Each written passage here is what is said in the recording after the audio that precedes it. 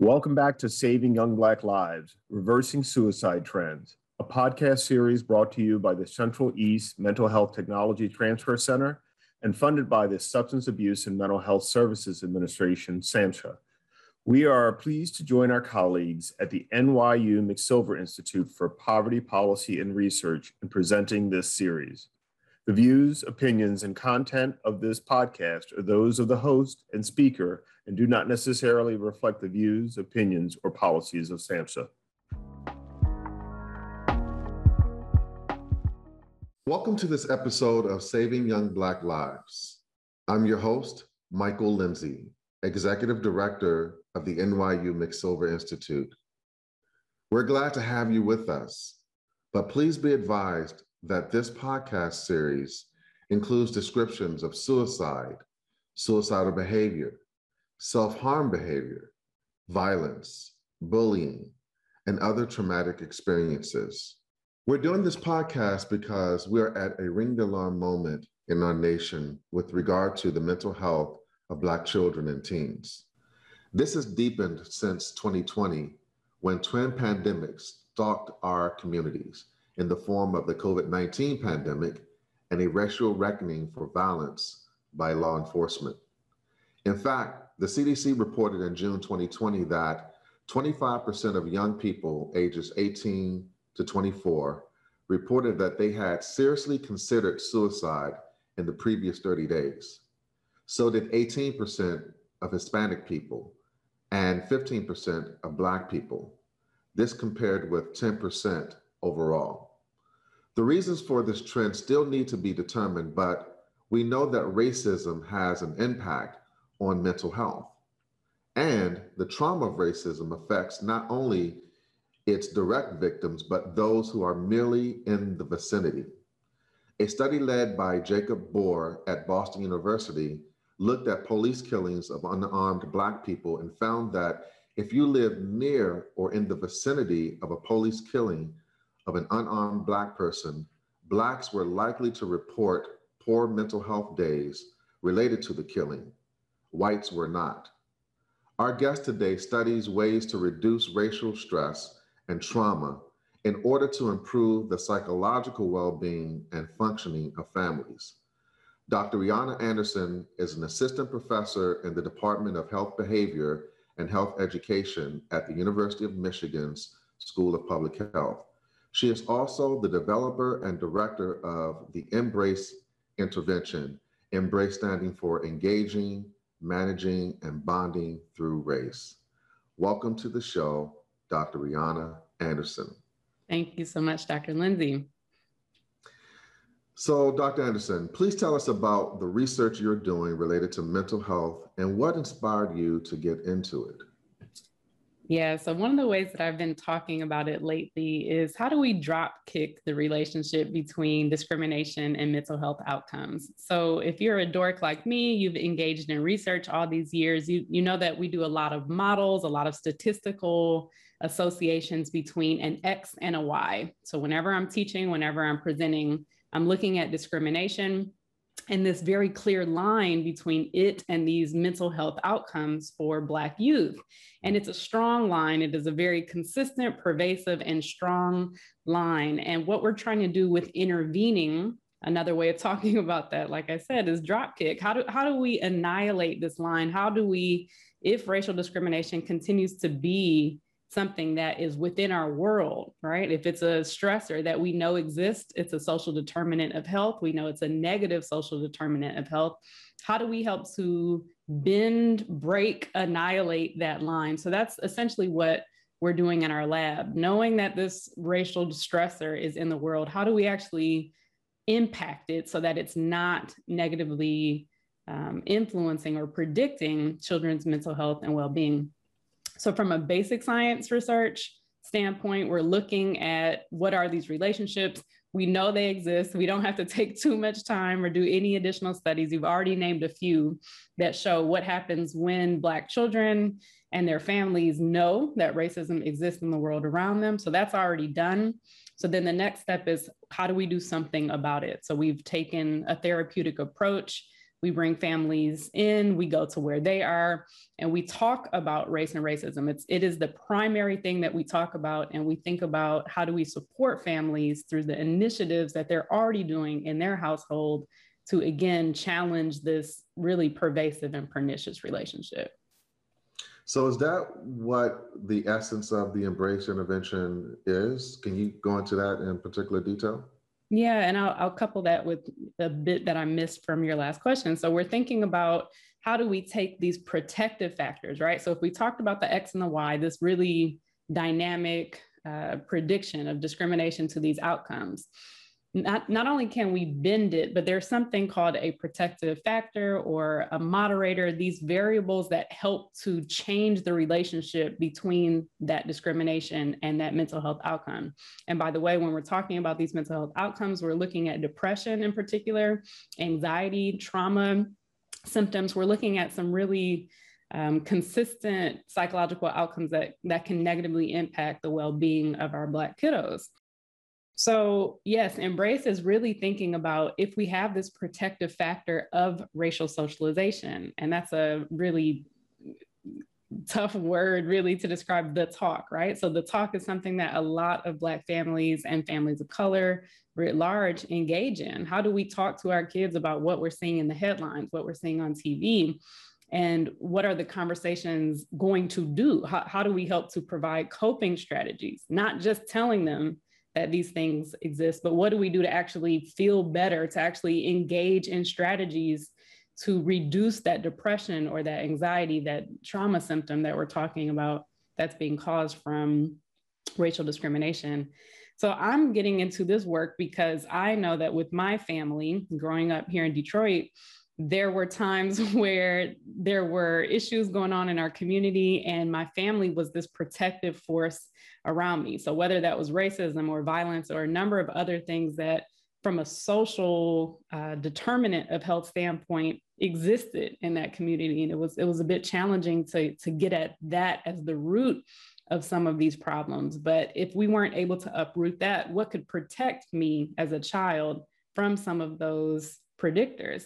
It was the family, and it was our conversations, it was our strategies that we thought about. So when I look at the families who are in this world, who have done an amazing job of protecting their children from the world. I mean, can you imagine being a child who's being thrown into these racialized stressors, who's seeing the world around them, watching a 9-minute, 29-second video that's viral? It's on TV, it's on their phones, it's everywhere. And so you're this child now in this space, and a parent's job is to protect you, to make you feel safe, to make you feel like you can make it the next day, but you're watching everyone around you not make it.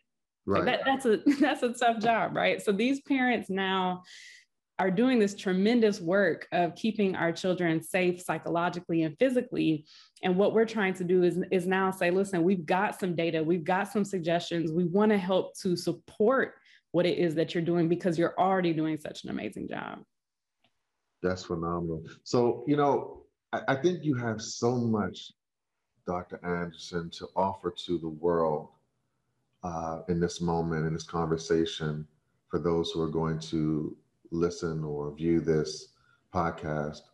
And something that you've covered, but I want to go into a little bit more detail, because there may be naysayers who say, well, how can racism actually lead to depression or trauma or anxiety? What do we mean by that? Yeah. So first of all, you're welcome to @ me at any time. You can @ me, you can email me. I'd love to talk with you if you are a naysayer. And there are plenty, right? So even in the papers that we write, we get a lot of pushback about what is this racism that you're talking about? How does it impact Black kiddos? So generally speaking, we know that there are stressors that exist in the world. So it can be a unique incident. So if one person loses their job, that might be a stressful situation, or there may be a system of stressors. So perhaps food insecurity for some people, where food is something that they don't have on a consistent basis, or socioeconomic struggle. That's more longstanding. That's going to chip away at people at a longer rate. Those are things that we know can cause people to worry. It can cause stress, and those things can tumble into symptoms of depression, feeling like you can't concentrate, feeling like you can't get up off the couch, not sleeping well, not eating well. So all of these things are related. That racism is a pernicious, consistent stressor. And I'm actually going to have to push back on something you said to introduce this. You called racism a pandemic, and I was with you all of last year. I was a part of the crowd saying, yeah, this dual pandemic, but we're doing our research, and racism is actually an endemic problem. It is part of the fabric of America. There would be no United States without racism. Yeah. So that means it's not time limited like a pandemic. That means it's not coming out of nowhere like a pandemic.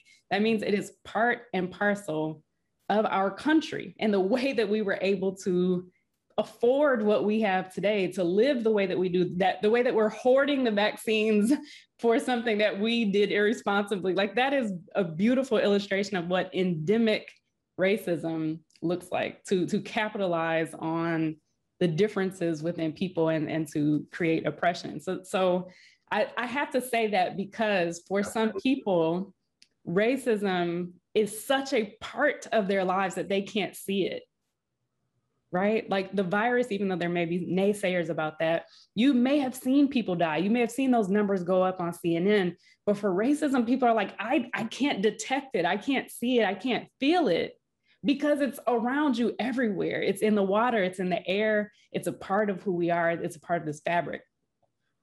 So I'll put a bow on that to say, say, you know, racism leads to all of those outcomes that I was just talking about: financial insecurity, job loss, food, like anything that is a part of our daily life, or anything that's a unique stress or racism can lead to that, or racism can independently be displayed through racial discrimination, or the behavioral way that racism leads to independent outcomes, right? So we're looking at structure, we're looking at interpersonal stuff, we're looking at institutional, we're looking at every level and layer that race has been a factor in our world, that leading to increased stress, that leading to increased instability for people, and those wheels turning into, I'm not able to function the way that I normally would, ergo depression, anxiety, trauma, et cetera.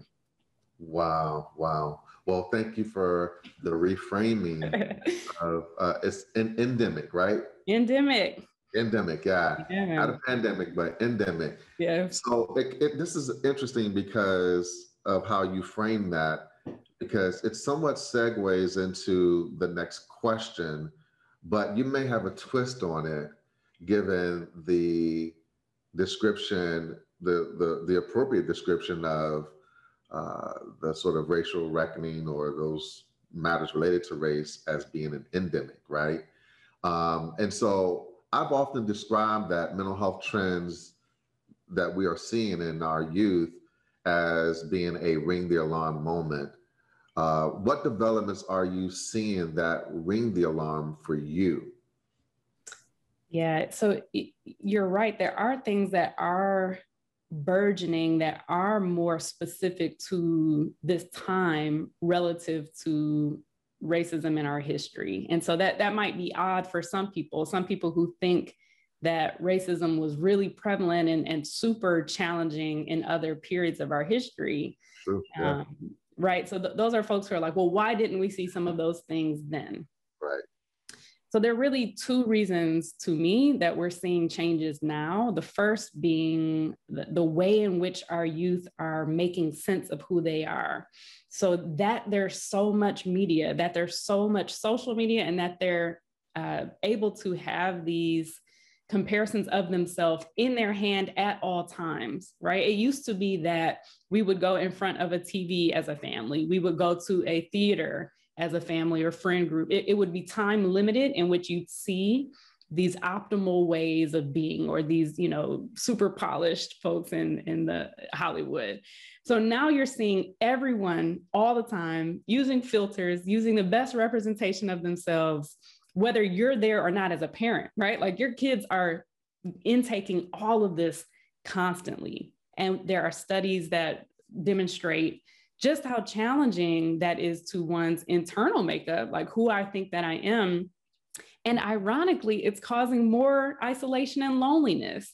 So the thing that you think is connecting you to all these people is actually keeping your eyes focused here. When you're out to eat, when you're out engaging with human beings, you're more focused on what's going on in this device.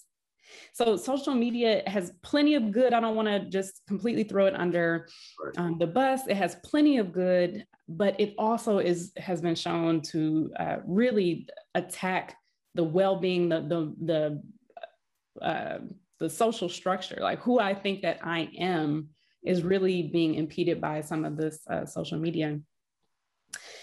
A quick appendix to that is that you're also seeing racism flare up on that social media space. So people who are anonymous, people who don't have to confront you to your face, you don't know where they live. Somebody just sent me an email the other day after something that I did, saying that I say the word stress with an H in it. And they brought a few other, they literally wrote down things that I said over a 30-minute interview and said, I need to get my education up and blah, blah, blah. It took 10 minutes out of my day to process that. This anonymous troll who came after me took 10 minutes out of my life after something that I did and had me question, did I get a good education? Like, am I smart? That's the insidiousness of this online kind of profile and platform, that we're taking the mind, the assurance, the confidence of these young people away, because folks are starting to nip at them on these platforms in which they can't process it. It's not a two-way dialogue. It's one way. You're getting this information and then that person can disappear. So that's kind of the social and the digital kind of space. The other, and this is a bit more nuanced, but over time, when cultures adapt to the space that they're in, some of those initial strategies that came with the first generation of something, and you see this a lot in acculturation or immigration, that some of those strategies start to dissipate a bit. And again, we talked about racism being part and parcel of our environments. It's in the ether, it's in the air, it's in the water, it's everywhere that we are. And when families may have first been exposed to that, there may have been here's how you cope with this, here are our strategies, we're all on board with how we do this. And over time, as generations become more acculturated into this culture, there is more of an acceptance of this is just how it is. This is how it's going to be. There's not too much that we can do about it. We've lived with it thus far. We're going to make it. And so that starts to erode a bit at our ability to name it, see it, do something about it. And it feels like it's normal. So that, again, that's a bit more nuanced and it's a bit harder to explain, but as generations progress within any culture, you see a decrease in coping strategies and an increase in these negative psychological outcomes like depression and anxiety. Wow, thank you for that such eloquent breakdown of the trends in terms of what you're saying. I'm very sorry to hear that you had the troll that disrupted 10 minutes of your day. Yes. But I do want to stay in that space for a moment and ask, as a scholar, practitioner, advocate, a person of color, right. Black woman, how do you protect yourself and also emphasize that this is something that's not going away, right? Like this is, something that you just can't get over, that it's real and it impacts us, right? So how do you keep yourself affirmed, strengthened in that moment of, that person, naysayer comes along and just tries to place doubt in the credibility of your of your statements and the work that you're doing? How do you stay strong in that moment? Yeah, it's a great question. We have a shared coping strategy. So we both frequent First Corinthian Baptist Church in Harlem with Pastor Mike Walrond, who last summer delivered such a mighty message on this. And it had to have been ordained by God, the way that it happened. So it was a Sunday of, I believe, September or so. And one of the messages that Pastor Mike was delivering was around looking for likes, right? And so you were trying to, the message talked about where are you getting your affirmation? From whom is it important to hear these things? And what was so beautiful, especially because you and I are talking about child structures and family structures, right? Pastor Mike used therapy. He was saying some of you were hurt in your childhood, or some of you didn't get what you needed in your childhood. And now you're looking for something now to affirm you. And then some other people who were hurt in their childhood have grown up and they're doing things from their childhood that were never rectified. And now the two of you are in a space together where you're searching and seeking for that thing you never got. And that person is projecting the stuff onto you that they think is okay, right? All the trauma and stuff they're putting onto you. So if you're looking for things, you're going to continue to get damaged because damaged people are damaging you, right? Like that kind of thought around you can't have that external validation constantly because people are fallible. People are not going to give it to you the way that you need it. And so I bring that up because that week I was engaged in a Twitter chat with a really large, a network that had a large following. Mm-hmm.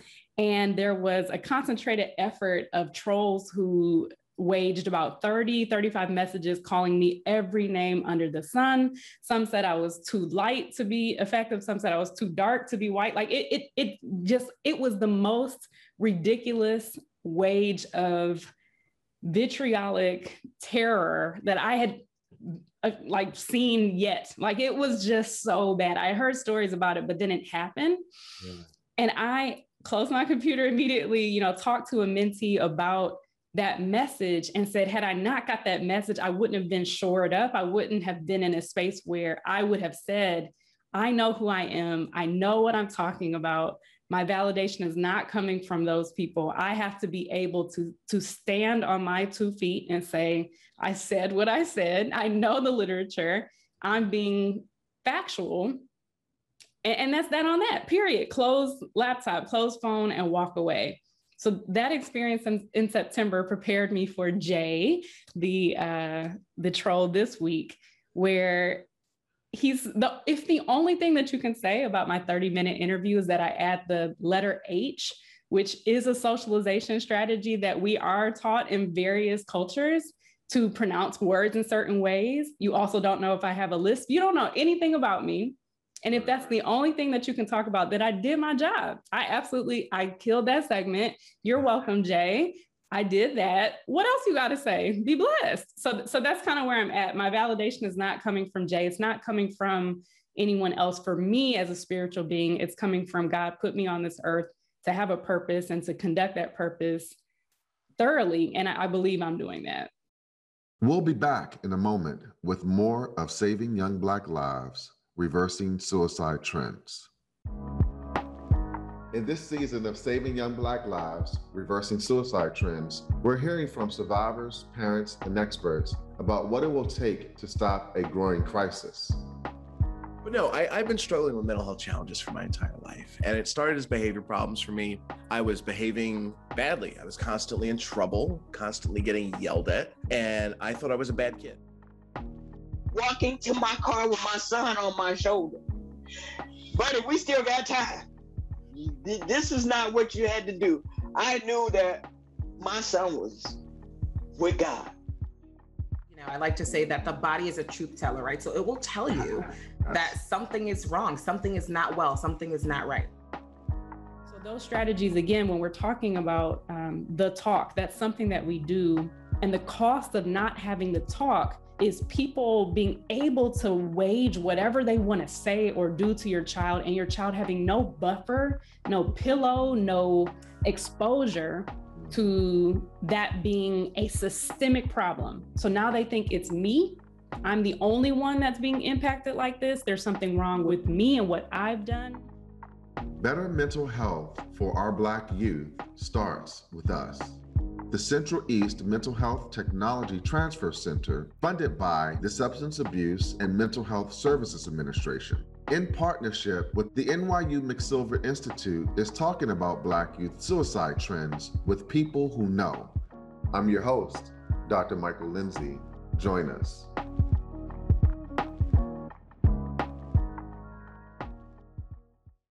We're back with more of Saving Young Black Lives, Reversing Suicide Trends. I want to segue to the work that you do with parents in terms of how do they talk about racism to their children? Yeah. So I think in the same way that we just were able to say, here are these examples of what happened in my life, we look for examples in either the lived experience of these families or what's going on in the world. So it's not hard to find something that's going on. And in fact, as we were celebrating, or for some, the Chauvin verdict, now, like I had maybe 10 seconds of celebrating with the class that I was teaching. And then a friend texted me about Ma'Khia Bryant. And I was like, we didn't even get a chance to have any celebration before we learned about a 16-year-old girl who was murdered, not a woman, not anything else, 16-year-old girl who was murdered by police. So, you know, I bring that up because for some people who we work with, they actually say it's hard for me to think about my own example of this. That's not a judgment statement. We absolutely don't think that that's a problem. And again, because it's so pervasive and it's so much a part and parcel of who we are and what we see, it might be hard to say, I see air, right? Like that's a challenging statement to say. You can't see it until you get to a place that's smoggy, or until you have to pull out, you know, a mask to protect your airways from being polluted, right? So you're in spaces where you know that something is wrong when it's heightened, but when it's so much a part of the environment, you don't even know that it's there. So for a lot of our families, that day one is actually a challenging time where they say, I can't identify it. So then that's when we have the bevy of things that we can choose from in the world to say, would this be an example of racial discrimination for you, right? So starting with the personal, moving to the environmental is something that we do.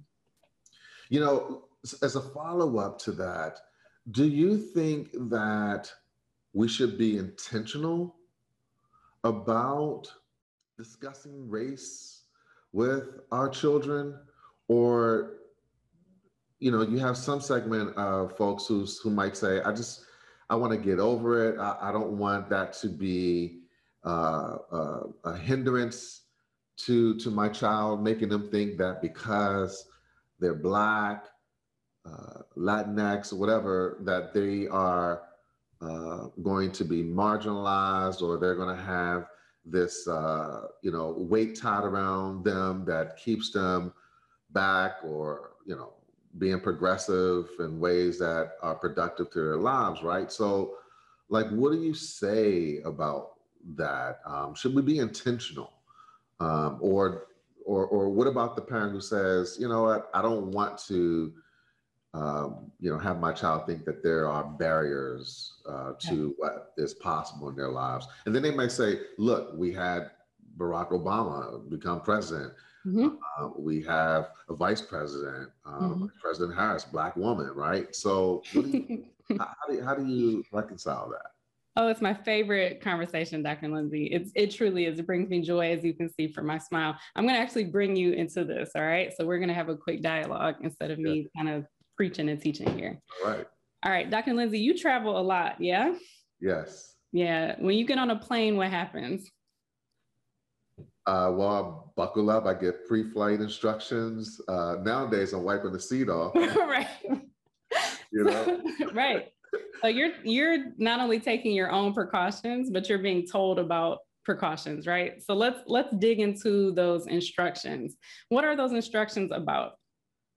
In case of an emergency, you know, that there are things in the plane, things that I can do that should protect me at some level. It's not a, you know, fail proof or whatever the saying is, but you know, at least there are some instructions for me to handle the situation that, you know, might be adverse. Yeah. Do you freak out when you hear those instructions? I don't freak out, but certainly the thought comes across my mind that something like this could happen. And it's for me, it's a reminder to say my prayer and let the chips fall where they may. Beautiful. Thank you. And that, you know, folks, this was not scripted at all. I just, you know, we just went into it. So let me tell you why I have a talk entitled Treating Racism the Way That We Do Plane Crashes, Buckling Up for Our Safety. Wow. So we talk about this in the same exact way that we would as public health professionals with preparation and prevention. When you go onto a plane, there are instructions, as Dr. Lindsey beautifully just explained to us, that keep you safe. Now, here's the thing. If a plane is crashing down 10,000, you know, miles from the sky, the first thing that you do is probably not going to be, let me think about all these things that I just learned. You're probably going to freak out. But at some point, you're going to think about what are the strategies that I've been taught to engage with this emergency, right? So how do I engage with this thing that is potentially life-threatening? When we talk about race and racism, we know that an outcome is potentially a life-threatening outcome. We know that. There's no question around the levels, the percentage, the exaggerated effect for Black and Brown folk. And we need to really emphasize Brown because our Native colleagues or counterparts are absolutely experiencing a more heightened impact for a number of things, COVID, police killings, et cetera. And we don't talk about them enough either. But our Black and Brown folks are often engaged in these emergencies, whether it be life-threatening or the feeling of your life being threatened. When you go through turbulence, like you're immediately like, oh snap, is the plane going to crash? You feel that in your body and in your mind.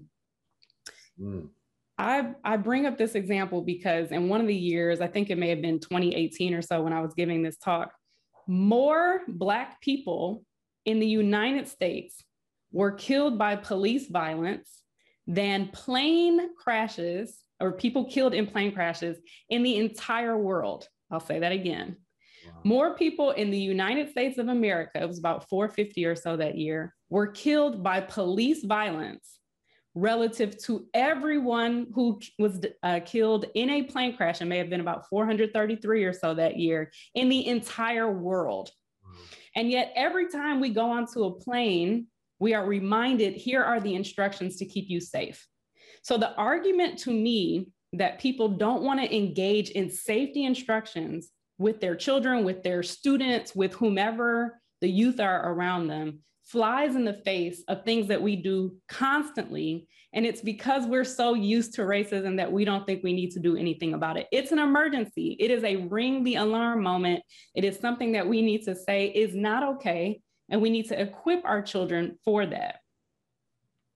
You got me on a pastoral sitch. Yeah. I'm on my. No, like that's, ooh, it's so deep, so deep. So I guess my follow-up to that is, in essence, there is a cost for not having this discussion, it seems, with Black children, other marginalized groups, as you mentioned. What is the cost? Yeah, and this is also really important because what I teach my child cannot necessarily keep them, quote, alive when someone else has something flawed within their mindset of who my child is. So I love to start with that because these, BuzzFeed, the 10 top ways to stay safe, blah, blah, blah, blah. I hate to say it, but you complying, that word that I just want to examine in every facet when I talk to folks, compliance or doing the things that you're being asked to do, we know is not sufficient for some people to not show their bias, to not show their racism, to not show their aggression towards children of color, right? So I just want to start with that even if you have the most compliant behaviors, that's not necessarily what we're talking about with safety. So I'm a child psychologist. So safety for me is psychological safety. It is how do we either reduce or prevent negative mental health outcomes, because at the end of the day, the behaviors of other people towards your child is not the thing that I can control. Wow. Right? So we've been trying with trainings and intervention strategies with, and I'm using police because they're the most robust, but with policing agencies or teachers or anyone in the community who works with Black children, it's really hard to change those behaviors. We're going to be able to do it. We're going to figure out the science. We're working on it, but it's really hard to change social structures, to change entire ways of thinking, policies, procedures. It's hard to move those needles, but again, we can do that. But what we can do, and what I'm trained to do, is think about, for individuals and for families, how can we help to protect them psychologically from some of that stuff that's coming at them? So those strategies, again, when we're talking about the talk, that's something that we do.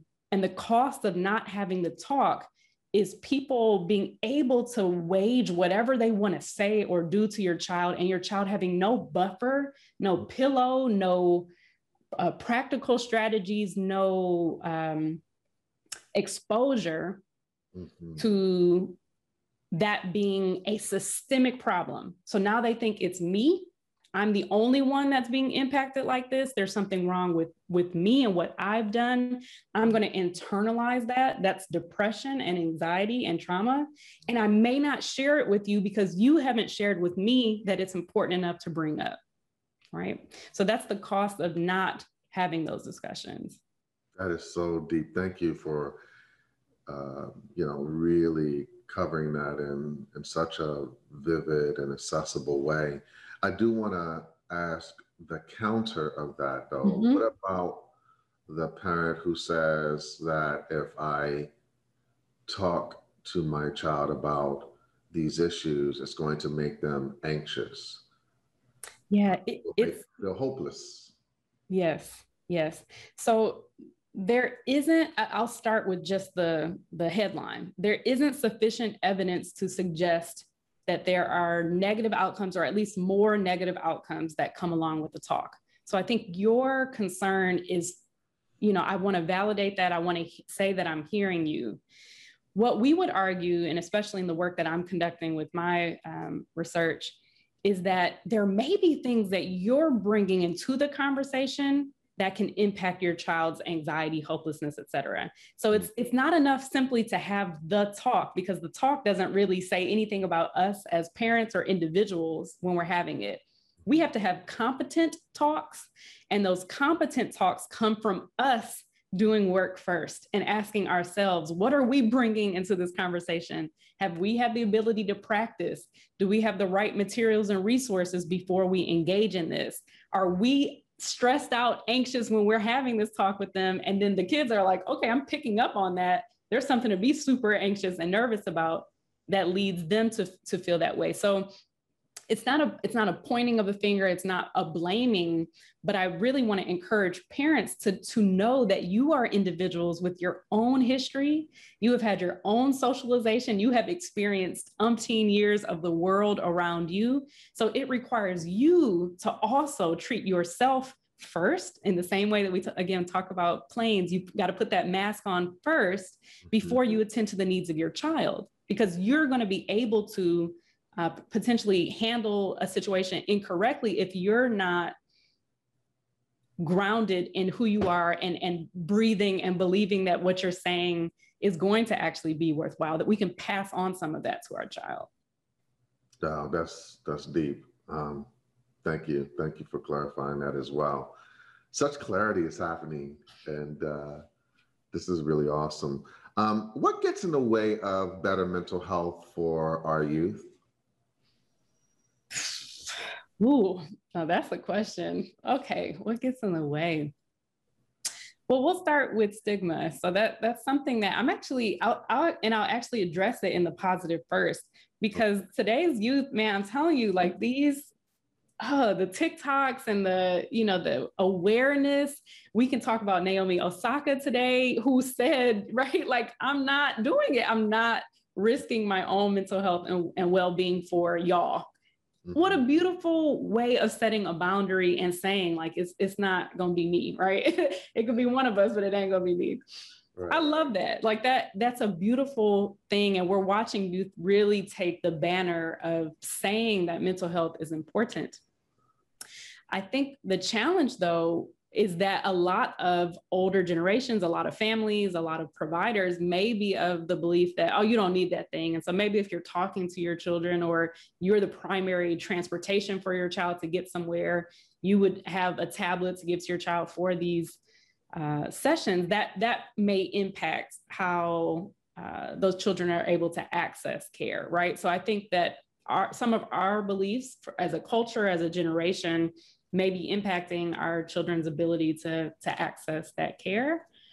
Beyond that, we know for a lot of children of color, if they're living in urban environments in particular, the quality of that care is typically not as good as it might be in other spaces. The accessibility, like how many buses would they have to get on to actually get to that care, those are things that are challenging. And even during the quarantine, when folks had more accessibility for tablets, are we thinking about, do people have the tablets? Do people have the internet to engage in that? Are there still challenges with insurance? There are so many things that, because racism is a structural problem, weren't just absolved with us going online. They were definitely aided by it, but some things still remain problematic. So beyond stigma, the very real structure of racism that impacts one's ability to access care. But I think the biggest issue, Dr. Lindsey, is the way that within America are that rugged individualism, that everybody is grinding culture. The thing that makes America America is to heck with our mental health, to heck with our physical health sometimes, to heck with all the well-being elements of who we are. We just got to get it done. We got to get to this finish line. Right. So the study that just came out recently about if you work 5 to 10 hours more per week than other people, that you're more likely to pass early. Like those things for me it's such a slap in the face of everything we've been taught. Just work hard, just keep going. But then you watch your family members' bodies and minds start to decay. You watch people who have been doing these grueling tasks not have the space to process how challenging that is, because nobody wants to hear about it. They just want that product or that outcome. So I think so much of our culture, just writ large in America, is mental health be darned. Like, it's not that big of a deal for us. We'll deal with it later, like after we get the product from you. It's so extractive that really doesn't allow us to focus on mental health as a primary concern. Right. Your points make me think also about how, as people of color, we've also been conditioned that, we have to work twice as hard, twice as much. And so that notion of self-care and protecting your peace often gets sort of flustered in this quest to be 2 times better than, or work 2 times harder than, because of the perception and weight of what we feel like we have to do because we are people of color. Yes, for sure. It's layers of what culture is and can be, right? So there's intersections of our American culture with our individual culture, what racism makes us feel like we're doing. Again, even with the example I'm using about Jay, who took 10 minutes out of my life. Now I'm every few, days just thinking like, did I say that word this way? Like it's taking time and energy away from what I could be doing otherwise, and having peace, right? So that's how it's just insidious, and it works its way through our culture for sure. Yeah. And do you have any final thoughts that you think our listeners ought to know? You know, I was at the gym this past week, and the trainer was talking about Detroit, and Detroit is a wonderful place for many months out of the year, but when it's gray here, it can be really challenging to one's wellness. You don't feel like getting up, you don't feel like going into the cold. There's a lot that can happen physically and then emotionally and psychologically as well. So she mentioned having SAD, which is seasonal affective disorder, which is being impacted by the world around us, right? The gray or the temperature. Sure. And she said something to conclude her statement with, oh, it's just a mind thing. And if I had the time and the energy that day, if she had not just kicked my butt in training, I would have talked with her more about this. And this is what I believe is very true for perhaps a lot of your listeners, that will say, oh, it's just a mind thing. Oh, it's just mental health. It becomes this very secondary or flippant kind of, it's just that. And so I always encourage people to think about mental health as health. It is a primary piece of who we are, of our health and our well-being, and you can't simply brush it to the side. I think about that SAD, the seasonal affective disorder. If you're viewing this visually, you might be able to see that there's a gray wall behind me. When I was developing my house, when I was painting, there was no indication that there would be a global pandemic that kept me housebound for 15 months, right? Like nobody knew that was going to be a thing. So when I painted my house gray, I didn't think about, well, hey, in November in Detroit, it's going to be gray outside. And if you can't leave your house, you're going to have gray indoors and you're going to have gray outside, and it's going to be gray all day. I hadn't thought about that. But this year in November, I saw it, I looked around and I said, I have to choose something radical to combat this radical stress that's going on.